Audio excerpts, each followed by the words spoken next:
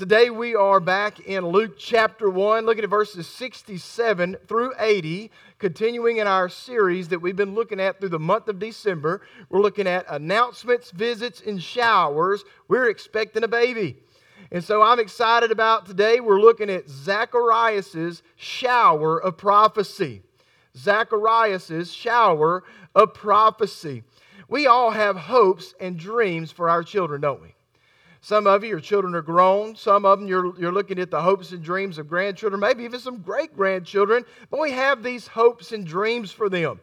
We want them to excel in life. We want them to do great things. We want to be strong believers in Jesus Christ and to walk in their faith. We want them to be productive members in society. We want them to be confident in who Christ has changed them to be. But these are all wants. They're all wants. And we have we've got some control over it, but ultimately they're going to have to make a decision at some point in their life. But these are all wants. Today we look at Zacharias' shower of prophecy, and we will hear not of a want of Zacharias, but we will hear prophecy of who John is according to the Lord and what he is to do. And according to the Lord is truth, and according to the Lord is complete. Last week we began, our text was Mary's Magnificat, Mary's song. We looked at that. But this week we will begin with Benedictus. And this comes from the first word in the Latin version and is derived from the Greek word eulogetos, meaning blessed. And it's Benedictus. And so that's where we get these words, Magnificat, because the first line of Mary's song says, "My soul magnifies the Lord." And then in Zacharias' prophecy, his shower of prophecy, the first word is, "Blessed is the Lord God of Israel." You know, this is an ecstatic expression of gratitude for God, for His boundless goodness, which is something we should all experience and proclaim, especially at this time of year. And we also begin at an important point in the history of Zacharias, in the story, of Zacharias and Elizabeth. They are bickering. We find them in the home, not Zacharias and Elizabeth, but family members have come in to Elizabeth's home. Zacharias, he's been dumbstricken since he doubted the Lord through the prophecy and through the statement that Gabriel gave. He's been dumbstricken. He's not been able to speak. And so he's not able to speak. The family comes in and they're like, "Man, Elizabeth, you don't know what you're talking about. You don't need to name him John." John? Who's named John in your family? And you probably have family members that wanted to come in and name your kids for you. And you're like, "No thanks." So Elizabeth is doing the same thing. He said, "You know what? Our son's already been given a name. His name is John." And so they're arguing back and forth. And Zacharias motions and he's like, "Give me the tablet." So he takes out the first iPad. And he begins to write on there. And he says on that tablet, he says, "His name shall be called John." And his lips are loosened. His dumbness is removed because he has exercised obedience and faith to the Word of God, that God said, "You're going to have a son. He is going to be named John, and he's going to be a forerunner to the Messiah, the one that is to come." And his mouth and his dumbness is removed, and he's able to speak. And so this long silence has allowed him to reflect on what God has called for him to do, and he is now prepared to do it. And Zacharias has learned that even righteous men have something to learn from God. We always have something to learn from God. Remember, Zacharias was a prophet. He was a priest. And he went into the temple, and he was chosen to go in there. It was not by happenstance, it was by God's will that he was the one that got to go in that day. And we have this account of Zacharias. And now thinking back to Mary's hymn, it showered praise in personal and general terms. Now this hymn of Zacharias of praise anticipates and oversees the careers of the two children whom divine destiny has brought together. Like Mary's hymn, this Thanksgiving psalm is filled with Old Testament imagery. Last week I quoted so much from David's writings in Psalm. This Thanksgiving hymn is filled with Old Testament imagery and declares how the strong one from the house of David will be a light of rescue and guidance for his people. That's what Bach wrote in his commentary. Not Bach, the the composer, but this is Darrell Bock, who writes in the NIV application commentary. Today we're going to look at God's dependability and John's responsibility. So let's look here in Luke chapter 1, beginning there in verse 67, and we're going to read down through verse 80. If you have your copy of God's Word, you can pull that out, or you can look on the screens. The scripture will be there also. Luke records there in verse 67, "Now his father, Zacharias, was filled with the Holy Spirit and prophesied, saying, 'Blessed is the Lord God of Israel, for He has visited and redeemed His people, and has raised up a horn of salvation for us in the house of His servant David, as He spoke by the mouth of His holy prophets who have been since the world began, that we should be saved from our enemies and from the hand of all who hate us, to perform the mercy promised to our fathers, and to remember His holy covenant, the oath which He swore to our father Abraham, to grant us that we, being delivered from the hand of our enemies, might serve Him without fear in holiness and righteousness before Him all the days of our life. And you, child, you will be called the prophet of the highest, for you will go before the face of the Lord to prepare His ways, to give knowledge of salvation to His people by the remission of their sins, through the tender mercy of our God, with which the dayspring from on high has visited us, to give us light to those who sit in darkness and the shadow of death, to guide our feet into the way of peace.' So the child grew and became strong in spirit, and was in the deserts till the day of His manifestation to Israel." So as we look at this scripture today, we begin there in verse 67. And as I recounted to you what was happening in between the Magnificat here and the Benedictus, as we look between the two, we see the birth of John the Baptist. John the Baptist has been born. And then we have the circumcision of John the Baptist. And all that happened on the 8th day. They're all in there. And that's how, when circumcision was to be performed for children that were Jewish. And that was to take place. And as I said, the family has come in and they're trying to tell Elizabeth what to name him. And Elizabeth's like, "No, I don't think so. That's not how it's going to go." But they said to her, "There is no one among your relatives," there in verse 6, "who is called by this name." So they made signs to his father that he would have called him, what he would have called him. So they're wondering if he was deaf too. They're saying maybe he was deaf and could not speak. He was deaf and dumb because they were making signs. So maybe there was some type of sign language they were communicating. And he asked for a writing tablet and wrote saying, "His name is John." So they all marveled, and immediately his mouth was opened and his tongue loosed, and he spoke, praising God. His tongue was loosed and he began praising God. And so what happened after that? Fear came on everybody. Because they were wondering, when was he ever going to speak again? And when he proclaimed the truth of what God had told him about his son, then they knew, what is up with this child? Look at what they said there in verse 66. "And all those who heard them kept them in their hearts, saying, 'What kind of child will this be?' And the hand of the Lord was with him." And what kind of child is this going to be? And now, look at verse 67 as we begin today into our focus of our text today. "Now his father Zacharias," what happened here? "Was filled with the Holy Spirit and began prophesying. And he said, 'No one that has not been redeemed or saved is filled with the Holy Spirit. And the only way one can prophesy is through the filling of the Holy Spirit.'" We see that about Elizabeth. Elizabeth begins prophesying about the baby that is in the womb of Mary when we looked at that a couple of weeks ago. It says she was filled with the Holy Spirit, and then she began to prophesy about what he was going to be. She was filled with the Holy Spirit. And see, here we find Zacharias filled with the Holy Spirit. What an amazing family if you think about this. What a righteous family, Elizabeth, Zacharias, and John the Baptist. John the Baptist was filled with the Holy Spirit in the womb. Elizabeth gets filled with the Holy Spirit when Mary comes to visit because the Messiah is in the presence. And then Zacharias is filled with the Holy Spirit. Wow, what an amazing family. I think they get overlooked in the shadow of Jesus. But faithfulness to what God calls us to, you too are filled with the Holy Spirit when you surrender in obedience to Jesus Christ.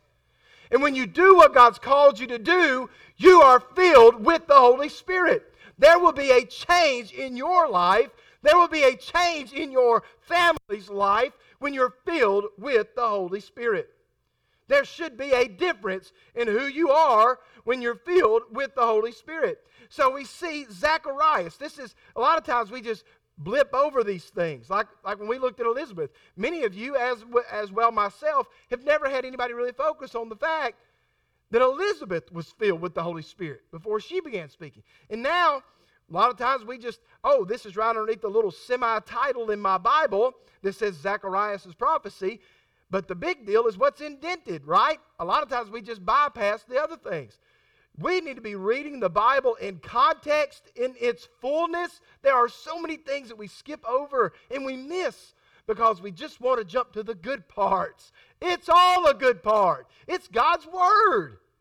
Don't skip stuff. Even names in the Old Testament. Why does Matthew start off with lineages? It's important. That's good stuff too. It's good stuff too. So anyway, we don't need to skip over that. It's a powerful point.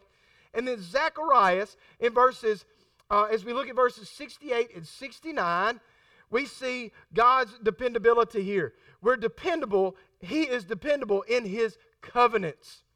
He says, "Blessed is the Lord God of Israel." As we begin to look into God's dependability through His covenants, we read a familiar line written like Elizabeth, as we just talked about. And then we see Luke introduces this hymn as a response to the Spirit's filling of Zacharias. As is often the case in Luke, the Spirit leads to bold testimony and praise. As Zacharias prophesies over his son, it is a focus on the covenants of God to His people through their leaders from the Old Testament. So as you look at this, there is the Davidic covenant. God made a covenant with David in the Old Testament.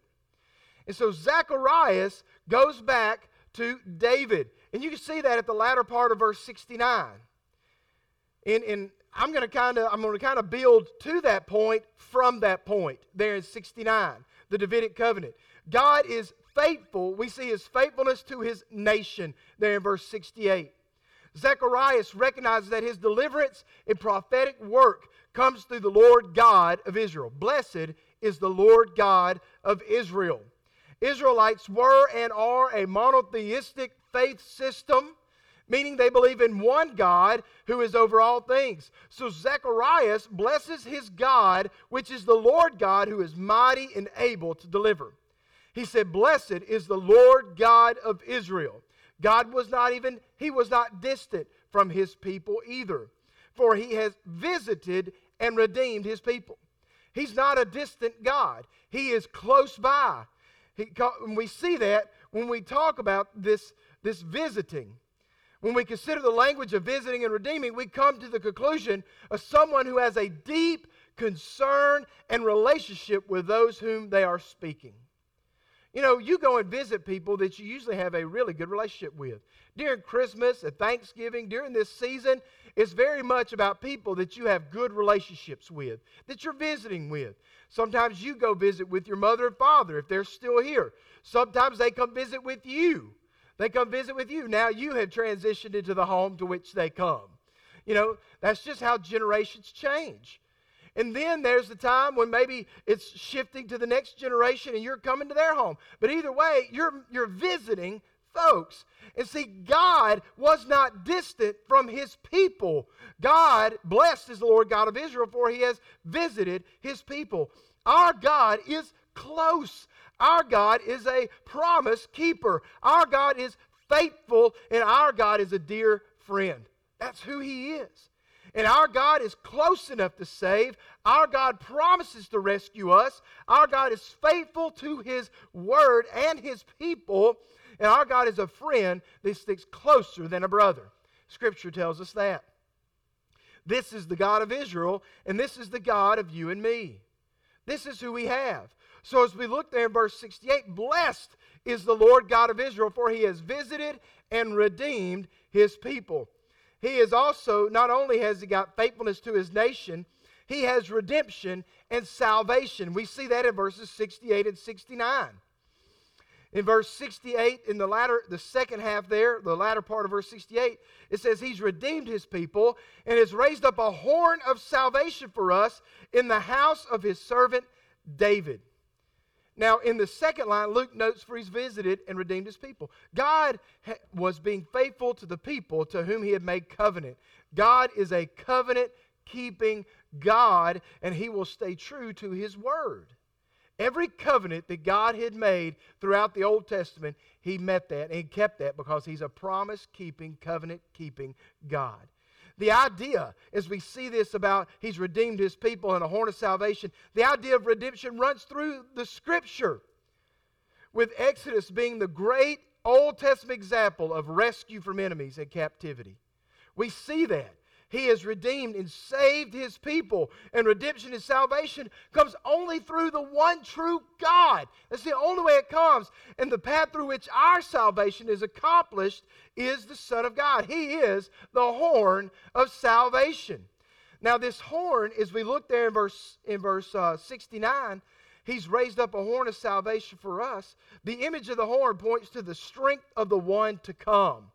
Since the metaphor looks back to the strong horns of ox that can defeat opponents, there we see that Deuteronomy 33:17, and it represents an image of war, that horn of salvation. That's 1 Samuel 2:10 and also 2 Samuel 22:3.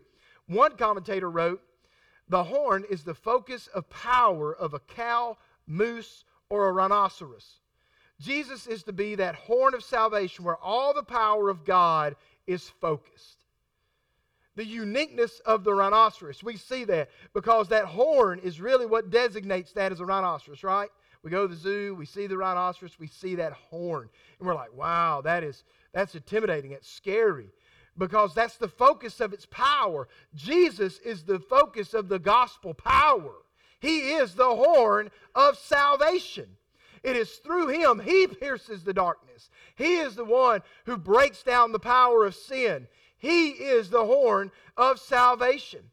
In John 14:6, Jesus said of himself, I am the way, the truth, and the life, and no man comes to the Father except through me. Christ is the pinnacle of power in salvation. And there is no other point so high in one's life than when the cresting of grace overcomes the curse of sin.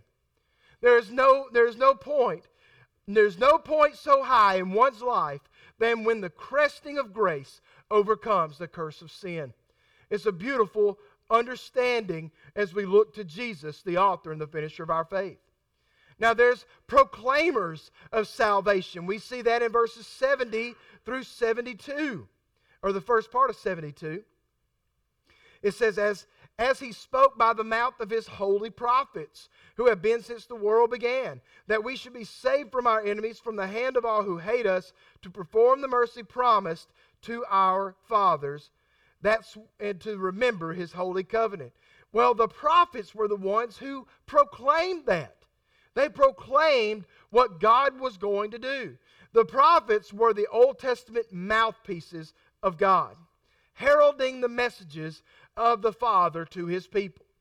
God gave messages. Their purpose was to point people to the Father, who would save them from their enemies and from the hands of all who hated them, just as the Scripture there says in verse 71.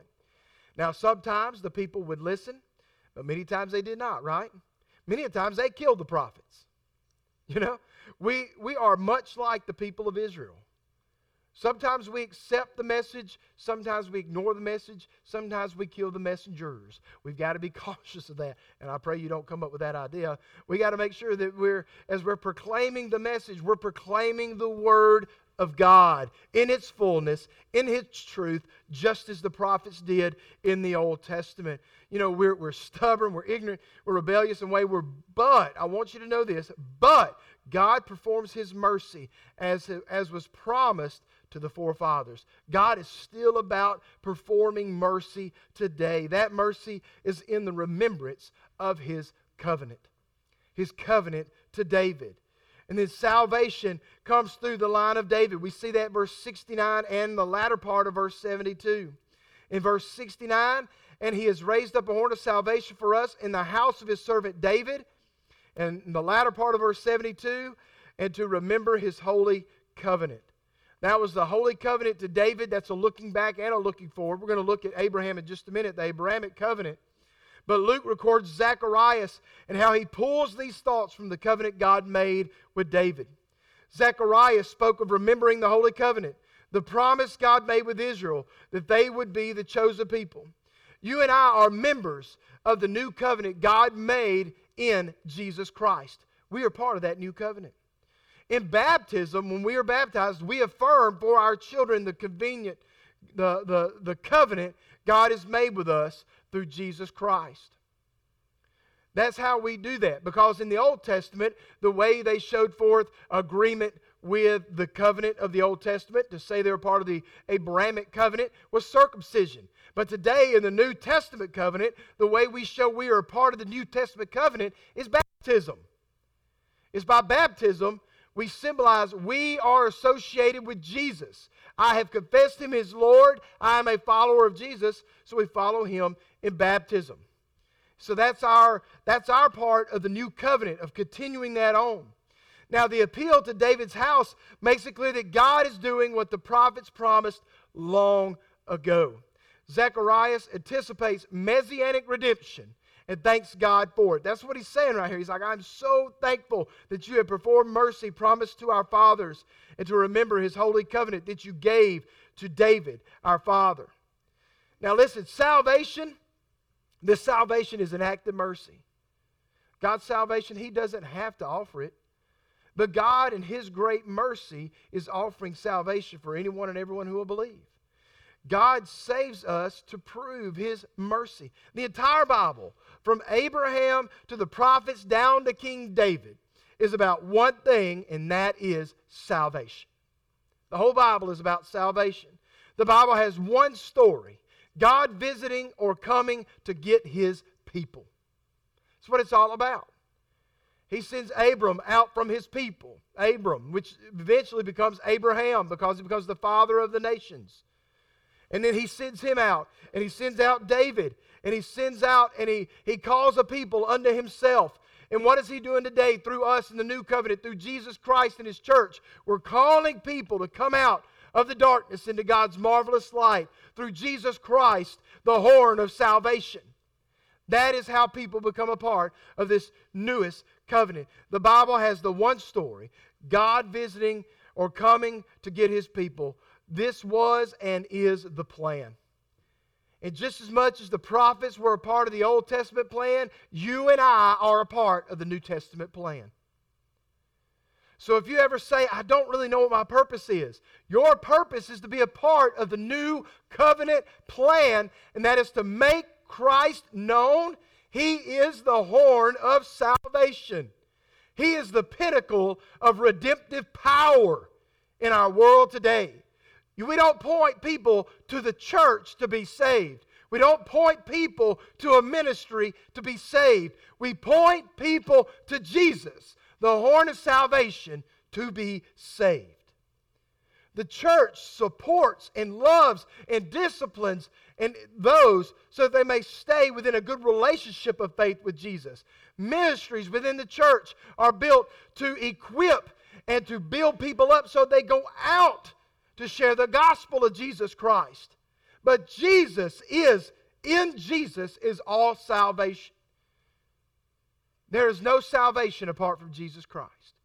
No name on a roll makes you saved. No name on a Sunday school list makes you saved. No name in our all call makes you saved. What makes you saved is your name written down in the Lamb's Book of Life, where Jesus has written it down, and you're saved by the grace of God, not by works, so that you cannot boast and I cannot boast. It is all in God's grace and mercy that salvation comes, and it only comes through Jesus Christ.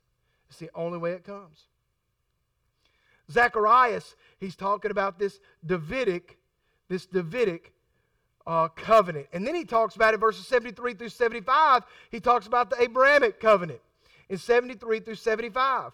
It says, the oath which he swore to our father Abraham, to grant us that we, being delivered from the hand of our enemies, might serve him without fear, in holiness and righteousness before him all the days of our lives.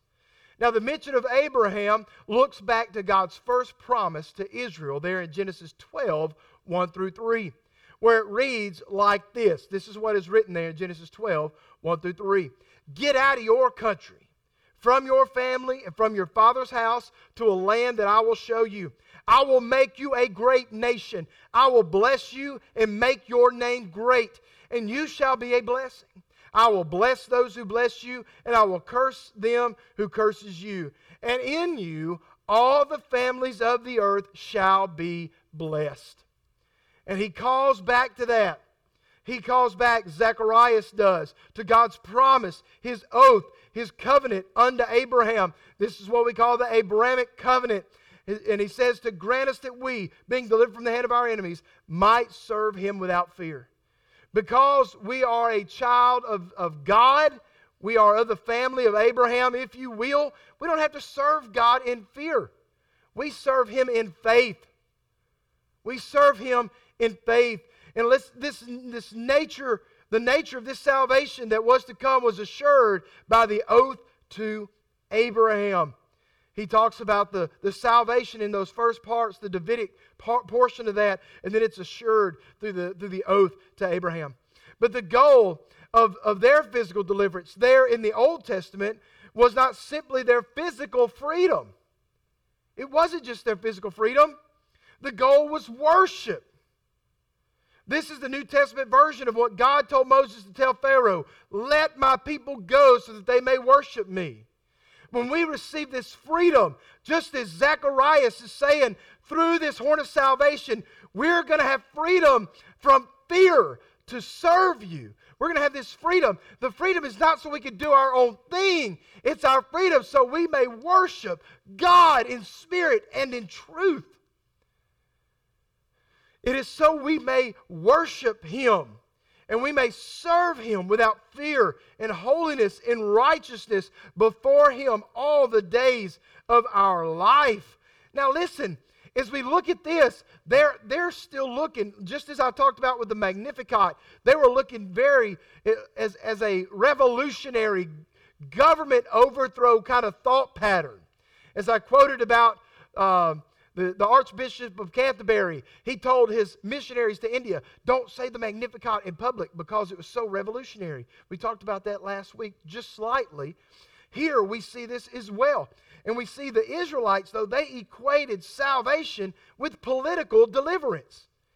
You know, as we read later on in the Gospels, so many times the disciples are like, is it now that you're going to bring the kingdom of heaven on earth? Are you going to overthrow Rome? Are you going to be the new king? We looked at this morning, our Sunday school lesson, where Jesus said, destroy this temple, I'll raise it up 3 days. And the Jews and the Pharisees are like, what are you talking about? It took 46 years to build this temple. And then he goes in there and he starts kicking over tables and with a whip, and he's throwing people out because they're taking advantage of folks. It's a different kind of revolt. It's a different kind of revolution that Jesus, when in his first advent, came. It wasn't a revolution of government in his first time he came. It was a revolution of heart. Before we began this series, we went through the series called Heart Attack, because Christ attacks our heart. It's about our hearts before it becomes about our revolution, about a government, about any of these things. If we're not right in here, nothing's going to be right out there. So don't think for a minute that because you've got issues in here, you're probably going to have issues outside of yourself. This is what God's talking about. The enemy, when the Israelites equated salvation with political deliverance, and John was about to give them a new understanding of salvation, that the enemy is within, not without. John was to prepare the way for the one who was coming to deliver us all from the enemy within, which is ourselves. Because Satan, listen, a lot of people want to give Satan way too much credit. Satan's not omnipresent. He can't live within you. The person who rules on the throne of your heart is either you or God. It's either you or God. Don't give Satan too much credit. He may tempt you. He may try to get you to do things, but ultimately you're going to be making that choice. Don't give Satan too much credit. God is the only one. God the Father, Son, and the Holy Spirit is the only one who has the authority, the power, and the ability to reign in your heart. And the only way He does that is by you confessing Him as Lord, believing in your heart that God raised His Son from the dead, repenting of your sin, and believing in the gospel, Mark 1:15.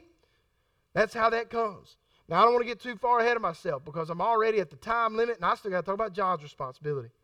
All right? Let's look at John's responsibility, verses 76 through 80, very quickly.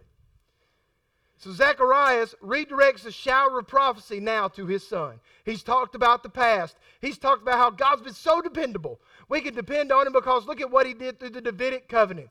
Look at what He did through the Abrahamic covenant. Look at what God has done. God is a promise-keeping, covenant-keeping God. Now, John, here's your responsibility. He's talking to his little 8-day-old son. Son, this is what you're going to do. I'm sure John was like, you know. So here's the responsibility of a prophet. Prophets are given a message to herald. Prophets are expected to tell that message regardless as to what may come their way, whether harm or blessing. John will be no ordinary prophet. He will be the last prophet before the Messiah. The last prophet before the Messiah. That's a big thought. When I typed that out this week in my notes, I thought, I know he was the forerunner. John was the forerunner of Jesus and all this. But think about that. The last prophet. There's no prophet on this earth today. John the Baptizer was the last prophet. He is to prepare the way before the Lord. He is the last line clearing the brush, if you will, the brush and bramble, the thorns and thistles before the seed is to be thrown by the Father so that all who hear Him may believe and be saved. John is the last one. He's the last one clearing the path for Christ to come. What an amazing thought. You know, Scripture tells us through the curse there's thorns and thistles. And John was the last one to try to make way for the Lord. What a beautiful image and thought. He is responsible for preparing the way. How does John prepare the way? He does what he is set apart to do, and he does it within the boundaries set forth for his life by God before he was even conceived. To prepare the way for others, he had to live within the parameters set for himself. What were the two parameters? Well, as we look back, you can look back over just a couple of pages in your copy of God's Word, and you can see what the expectation of what he was supposed to do. Back in verse 15 of chapter 1. For he will be great in the sight of the Lord. Okay? He shall drink neither wine nor strong drink.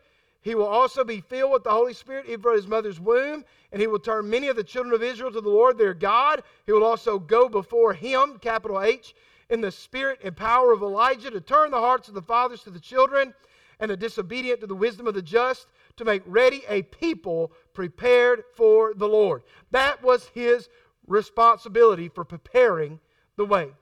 Now there was a responsibility to the gospel. Look at verses 77 through 79. The responsibility to the gospel. It says, to give knowledge of salvation to his people by the remission of their sins, through the tender mercy of God, with which the day spring from on high has visited us, to give light to those who sit in darkness and the shadow of death, to guide our feet into the way of peace. So, this is the way I broke this down. The responsibility of the gospel. First, he must give them the understanding that sin separates from the Father. Sin separates from the Father. To give knowledge of salvation to his people by the remission of their sins. How do people get forgiveness of their sins? First, they got to know they're a sinner. They got to know they're a sinner. And Romans 3:23 tells us, for all have sinned and fall short of the glory of God. He had to make sure everybody knew you're a sinner if you have not known Christ. If you don't believe in the Messiah, You are a sinner. So he was to point them to an understanding that sin separates from the Father. He was to point them to the fact that remission of that sin comes through a knowledge of salvation. In Acts chapter 2, verse 38, then Peter said, repent and let every one of you be baptized in the name of Jesus Christ for the remission of sins. And you shall receive the gift of the Holy Spirit. Remission of that sin comes through a knowledge of salvation. Next, he is to say salvation comes through repentance. 2 Corinthians 7:10. For godly sorrow produces repentance leading to salvation, not to be regretted. But the sorrow of the world produces death. Salvation comes through repentance. And then repentance is experienced through God's mercy. He says that there. Through the tender mercy of our God is how remission of sins comes. So repentance is experienced through God's mercy. And Mark 1:15 tells us, the time is fulfilled and the kingdom of God is at hand. Repent and believe in the gospel. The time's fulfilled. He's been merciful up to this point. He's been gracious. The scriptures tell us later on, I want to say it's in Hebrews, but I might not be correct on that. But he says, God is not slack, as some people consider slackness, but it's His desire that all repent and come to faith in Him. God is in His mercy giving people time to repent and come to faith. God's mercy is realized. This is another thing that John the Baptizer, part of his responsibility to the gospel, God's mercy is realized through Jesus' willingness to demonstrate His love. Romans 5:8, but God demonstrates His own love toward us in that while we were still sinners, Christ died for us. That's some tender mercy. And then how does that come? It comes through the day spring. It comes through the light of life. It comes through the one who will guide our feet into the way of peace.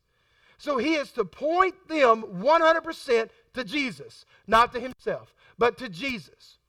Jesus is the day spring, the light giver, and our guide. As I quoted earlier, John 14:6, He's the way, the truth, and the life, and no man shall come to the Father except through Him.